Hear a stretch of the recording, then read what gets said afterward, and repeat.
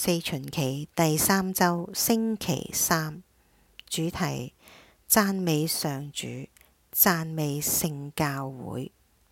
喺公元前586年，耶路撒冷被毀，以色列百姓流亡到巴比倫。喺公元538年，波斯人征服咗巴比倫，頒布咗一項法令，允許流亡嘅猶太人返去以色列，重建耶路撒冷同埋聖殿。喺公元前515年，新嘅聖殿落成，恢復朝拜嘅禮儀。聖詠嘅147篇將呢一啲改變歸功於上主嘅工程。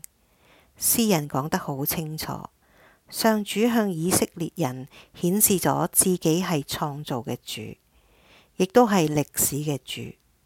佢能夠降雪猶如羊毛，亦都能夠堅固耶路撒冷嘅門閂。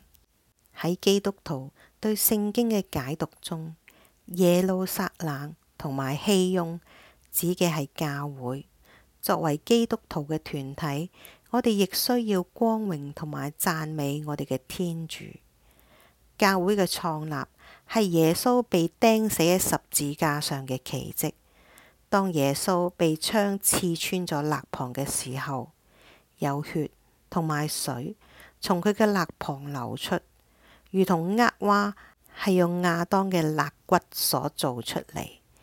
教會係從基督嘅肋旁誕生嘅，然後復活嘅主使到聖神降臨咗喺佢心愛嘅新娘身上。教會開始向各個國家宣講福音。詩人亦都講，上主向地上發出諭令。聖詠集147章15節，所有對觀福音、瑪竇福音、馬爾谷福音同埋路加福音，都以基督派遣門徒往普天下去宣講福音嘅使命作結束。然後詩人補充講，上主嘅話立即迅速奔傳。初期教會僅用咗300年嘅時間，就向廣大嘅羅馬帝國傳揚咗福音。上主嘅話喺20世紀亦都傳揚得好快。我哋目睹天主教喺非洲呢一個令人難以置信嘅增長。事實上，只要新娘對新郎嘅忠信，佢哋就會成為多子嘅母親。詩人講，上主只向以色列人宣講佢嘅言語、誡命同埋法律。耶穌都係咁樣，佢只向佢嘅教會宣講佢嘅福音。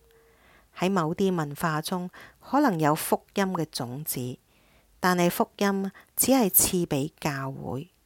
聖伯多祿甚至講，即使係天使，亦都渴望從教會了解我哋得救嘅奧秘。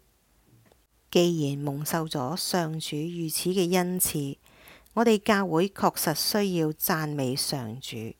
佢揀選咗我哋成為佢嘅子民，將佢嘅福音啟示俾我哋，並派遣我哋將呢一個好消息帶到去地極。